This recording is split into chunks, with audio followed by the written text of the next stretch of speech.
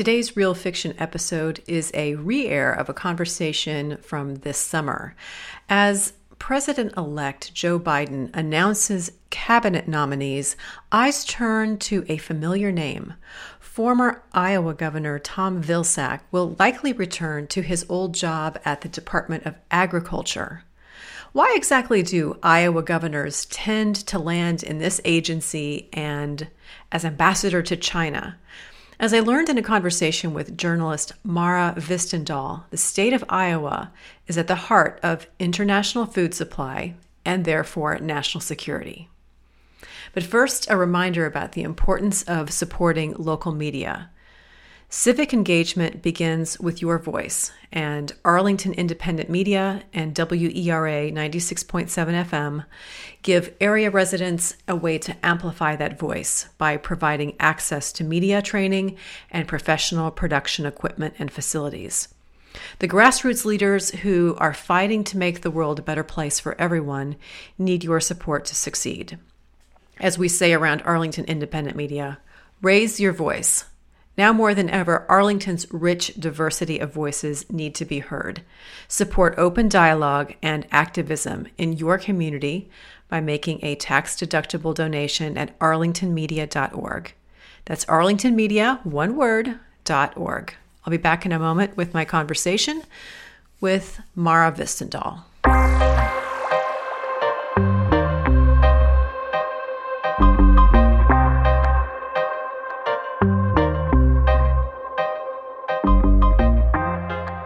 So for a lot of people, this might come as a surprise, but Iowa actually gets at a lot of the thorny issues in U.S.-China relations.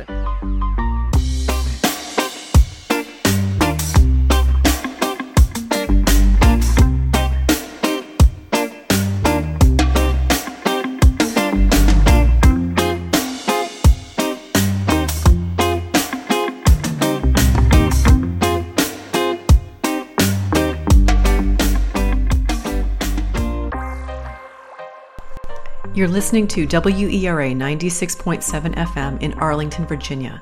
This is Real Fiction. I'm Lori Messing-McGarry. Mara Hvistendahl was a journalist working in Shanghai, China, when a news headline caught her attention. A Chinese scientist was arrested for stealing seeds in an Iowa cornfield. Hvistendahl spent years retracing the steps of this scientist and the industrial espionage scheme to reverse engineer the designer corn seeds growing in the Midwest. Attempts to steal agriculture technology are now treated as a matter of national security. And this summer, seeds became a matter of widespread suspicion as hundreds of mysterious seed packets with Chinese labels arrived in the United States. Mara Hvistendahl is an investigative reporter with The Intercept and the author of The Scientist and the Spy, a true story of China, the FBI, and industrial espionage. For 8 years, Mara was based in Shanghai, where she worked as China bureau chief for Science magazine. Her first book, Unnatural Selection, was a Pulitzer Prize finalist. Mara Hvistendahl joins me from Minneapolis to discuss her work. Mara, welcome to Real Fiction. Thank you for having me on the show. Maybe we should start with the headline that grabbed your attention nearly 10 years ago. In early fall of 2011, some authorities in Iowa encountered 3 Chinese men trespassing in a cornfield, and they were looking for hybrid seed samples. You were living in Shanghai when you saw a headline in the New York Times, and that headline was, "Designer seed thought to be the latest target by Chinese." And since that time, you have spent years investigating the origins and implications of that incident. What was the first thing that struck you about that story when you saw that headline? Well, my job in China was to report on science, and I spent a lot of time with scientists there looking into the good and the bad of research collaborations and research scandals. And so then when I saw that headline, I was just drawn to this story. I'm from the Midwest. This is the area that I was reporting on in China.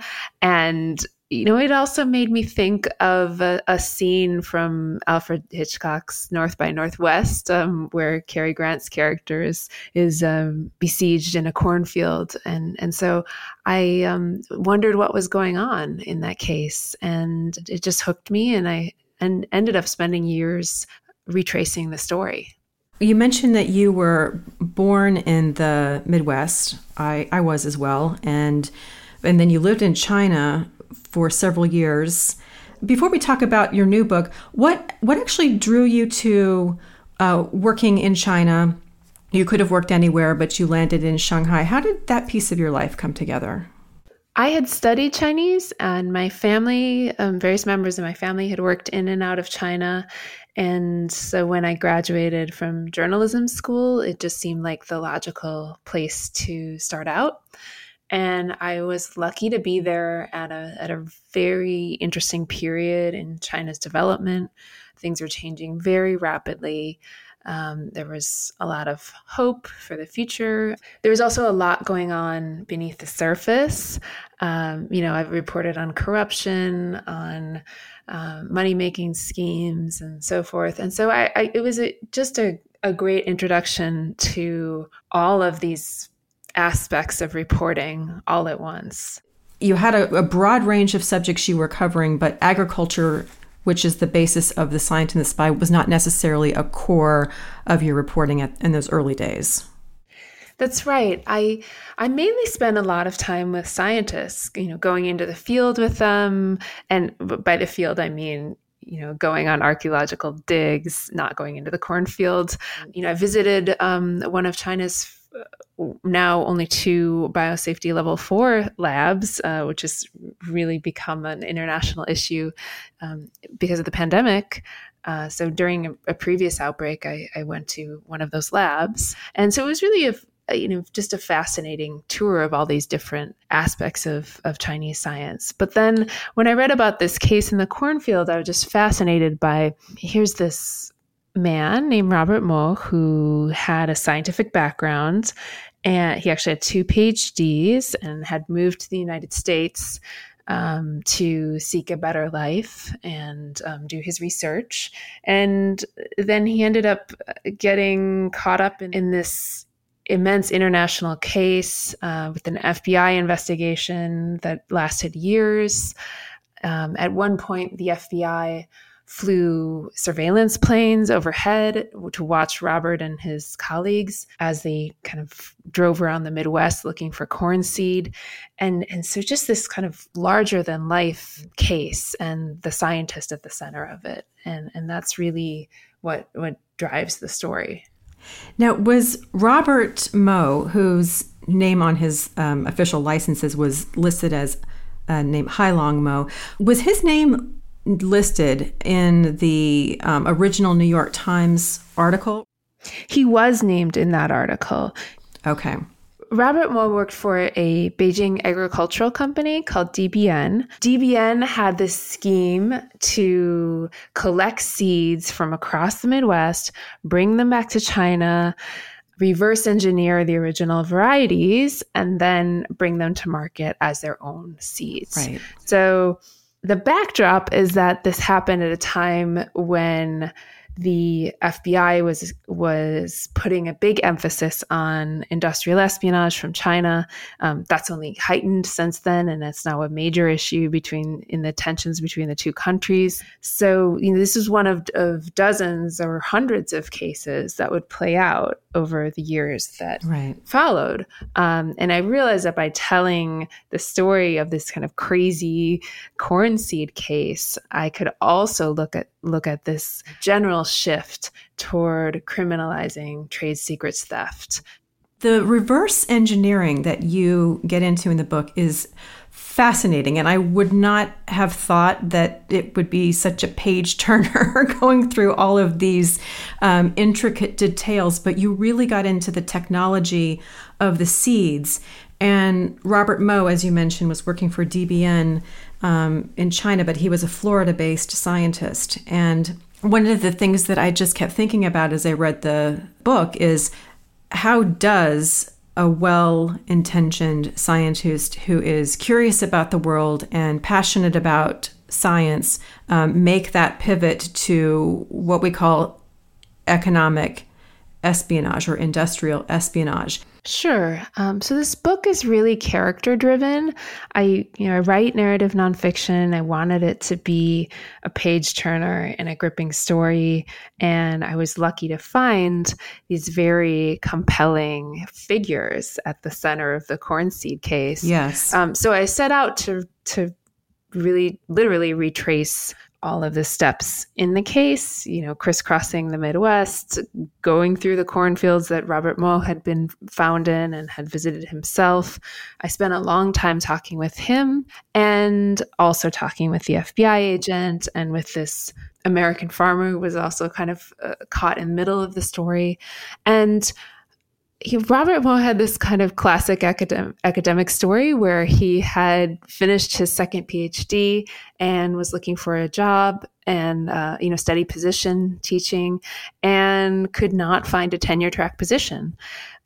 So he turned to a life of crime, essentially. I mean, he took his job with a Beijing company that initially he was doing fairly legal activities.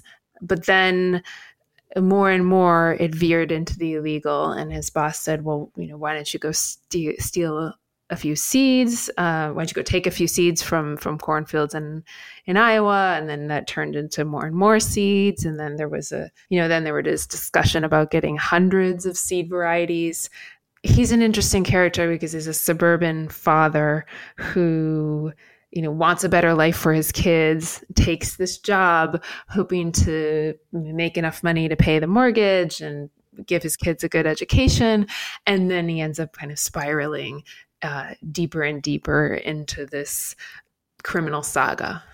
One of the joys in reading creative nonfiction like this, where you have a character like Robert Moe, is envisioning his life and envisioning how he grew up. And it's obvious that you had some pretty incredible interviews with him and were able to kind of get some of his backstory. I would love to hear something about a discovery you made when researching the book, because it says a lot about how young Chinese view the world, I think. You write that as a young man, Robert Moe loved reading Sherlock Holmes. And he was living in a remote part of China. And to me, it was, first of all, it's remarkable that these books passed the censor test in China. And you really use it to illustrate his inclination for curiosity, science, forensic analysis. And there's this incredible scene when he's actually digging for seeds, and you kind of recreate that image of him as a kind of Sherlock Holmes figure. Yeah, the story of Sherlock Holmes in China is really fascinating. Just as background, he was growing up in the 1960s and 70s. So, this was a time when literature was heavily censored. But Sherlock Holmes had first been translated into Chinese in the 1900s. It had a big fan base. Somehow got this kind of proletarian spin during the Cultural Revolution, in which it was recast as a revolutionary story. And so, people were allowed to read it, and he just devoured it and knew from a very young age that he wanted to be a scientist and that he had that sort of mind.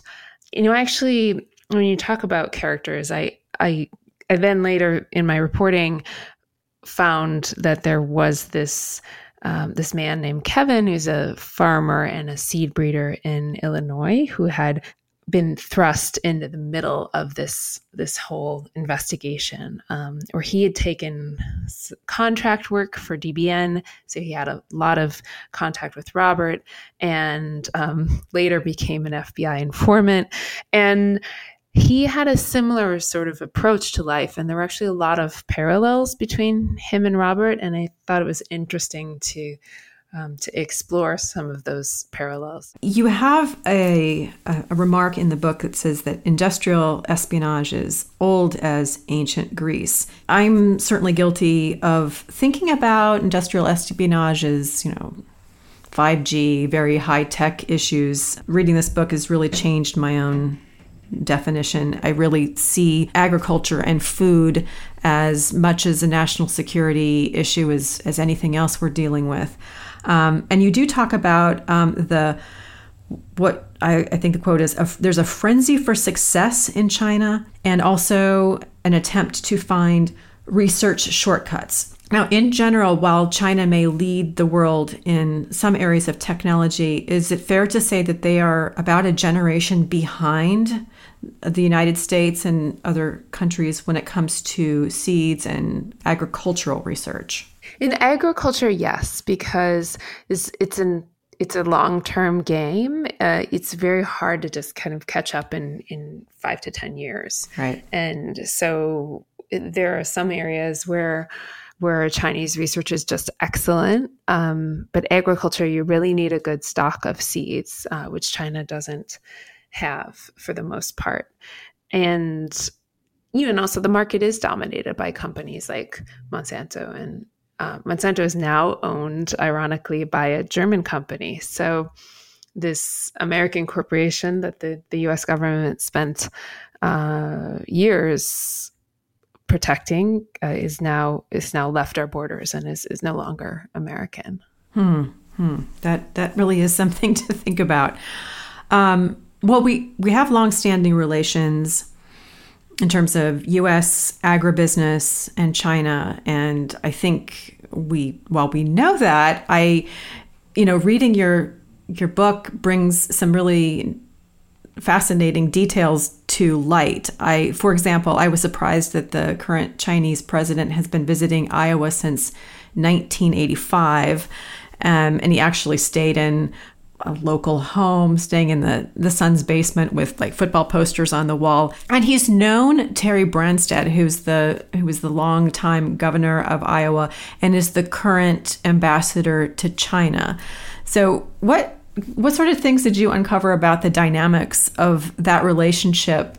So for a lot of people, it might come as a surprise, but Iowa actually gets at a lot of the thorny issues in U.S.-China relations. I mean, you have this long-standing friendship on the one hand, but then you have the corn theft case, the trade war that Trump brought that disproportionately affected Iowa farmers, and Iowa is a major exporter of grain and pork to China in normal times, and so that's been kind of a flashpoint in the relationship. And I don't think I can emphasize enough how much the relationship between the two countries has deteriorated in the past few months since the start of the pandemic. It seems like every week that there is a new order or a new policy on either the Chinese or the U.S. side that affects the dynamic. Back to our main character here, Robert Moe. He was prosecuted for his exploration and digging up seeds in the fields. One of the things that you uncovered when you were researching his case is the connection between the sort of secretive FISA warrants that we have in this country and his case. And you described a kind of trend of mission creep, particularly as corn and other products like corn have become a matter of national security. What would you like the reader to think about in terms of national security and FISA warrants as it relates to Robert Moe's case? Well, this case happened as the FBI has been in the midst of a transition from being a strictly law enforcement agency to a counterintelligence organization. That's something that started after September 11th and has only escalated since then. So where the FBI is now running these very complex counterintelligence investigations into Chinese entities, and some of them are run out of Iowa and Nebraska and in areas where the average agent may not have that much connection to China or experience with China. So these are very complex efforts. In Robert Mo's case, there was a FISA warrant used, which is a very unusual application of FISA. It's a warrant that's supposed to be reserved for really extreme national security threats, although it's often leniently interpreted. And it's so secretive that its defense counsel, for example, is not able to determine exactly what was investigated or what communications were obtained using FISA, or even who the subject of the warrant is. So it could be that Robert communicated with somebody who was under investigation, and then that's how they used FISA in his case. This is just a very, very secretive area. But the use of FISA does underscore the degree to which the U.S. government argues that this is a national security threat. And, that's something that many people have pushed back on. When we talk about Robert Mo's case in particular, you spent a lot of time thinking about what it means to prosecute an individual, and how do we think about this in big, large terms. And you kind of likened it to the war on drugs. And is prosecuting an individual like Robert Mo really effective? Yeah, so the risk with just focusing on individuals like Robert Mo is that it's almost like going off after the drug runners in the war on drugs. Like, you get the people on the street corners, but the cartels are still running in the background. Exactly. And it also brings up the risk that individuals could be targeted unfairly. So, until economic espionage became a federal crime in the 1990s, trade secrets theft cases had all been handled by companies. So, if Monsanto suspected that a company had stolen its seeds, it would just sue that company. And the companies often do sue each other. It happens. It's just a feature of the business world. But now that industrial espionage is seen as a national security threat, these are federal investigations where the U.S. government is taking on the full cost of investigating, where the FBI is expending resources on the investigations. And, so we have to ask whether the payoff of sending people to prison and, whether that is a deterrent to future people committing crimes in the future, and also whether that expense is worth it. One of the things that's come sort of into the news in a fresh way, just in the last few weeks, there were mysterious seed packets that arrived in the United States, believed to be from China, and there were a number of warnings from experts indicating do not plant these seeds. Do you have a sense of what these seeds are, where they came from, and what, if anything, research universities like Iowa State have to say about this? So hundreds of people across the country got these packets of seeds, and all around the same time. The internet went a little crazy. People were suggesting that it could be Chinese-made bioweapons. I heard from many readers saying, "Oh, this sounds like it's out of your book," and exactly. I think the truth is probably a little disappointing that it's not a bioweapon as far as we can tell. USDA has tested some of the seeds and found that they're rosemary and sage and mint and. I think what's happening is that it's an Amazon review scheme. So for Amazon sellers, Amazon has been a place for years where sellers have been able to post fake reviews of their own product. And now, in order to post a verified review, you need to have shipped the product to an address. And so if they have an address in the United States and they can ship the seeds to that if they can ship the seeds to that address, they can then post a fake review. And I mean, it sounds extremely elaborate, but since the start of the pandemic, many people have bought seeds on Amazon. My own mother has gone on there and bought, many, many seeds. She's an avid gardener. I think the larger story is, why is USDA and Amazon allowing people to just order seeds from overseas and bring them in? It speaks to the paranoia and the confusion, and we hear seeds, and now we're all just a bit nervous. So that's a very good review and explanation. And I just want to say again, remind listeners that speaking with Mara Hvistendahl, she is the author of The Scientist and the Spy, was just released earlier this year by Riverhead Books. It's an imprint of Penguin Random House. Two things that stayed with me after finishing this book. When Robert Moe is receiving his sentencing, the judge in the case really kind of captured very nicely, I think, what happened to Robert Moe and what you have illuminated in this book, which is that this story started with a man in a field looking for seeds, but it grew into something that internationally is an enormous case for China and the U.S. And then you also have this wonderful reference to an inscription at the former Des Moines Public Library, which is that food is the moral right of all who are born into this world. And my goodness, do you leave us with a lot to think about in terms of national security and what it means to feed the world. When you finished this book, which took years, how do you sort of sum this up in your mind when you think about food and national security? Well, I'm still fascinated by the fact that this man who was found in an Iowa cornfield became the trigger for this international investigation. And, the case was mentioned by Mike Pompeo quite recently, and it's still cited by U.S. government officials as a big success.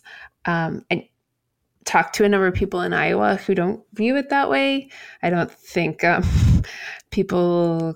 certainly people close to Robert Moe don't view it that way. He's now in an immigration detention facility awaiting deportation, and in the time of COVID, that's a very difficult place to be. But ultimately, it's a window into this period in U.S.-China relations when there just was the seeds of a rapid decline. No pun intended.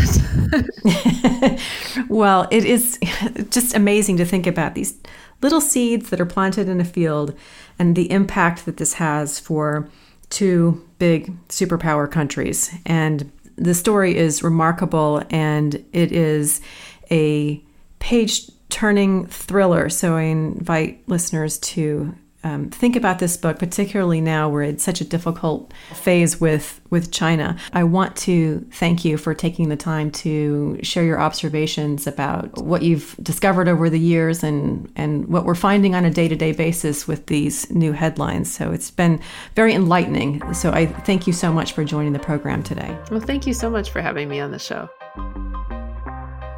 You've been listening to Real Fiction on WERA 96.7 FM in Arlington, Virginia, streaming on WERA.FM, and you can find all episodes archived on realfictionradio.com and your favorite podcast platforms. Thanks for listening.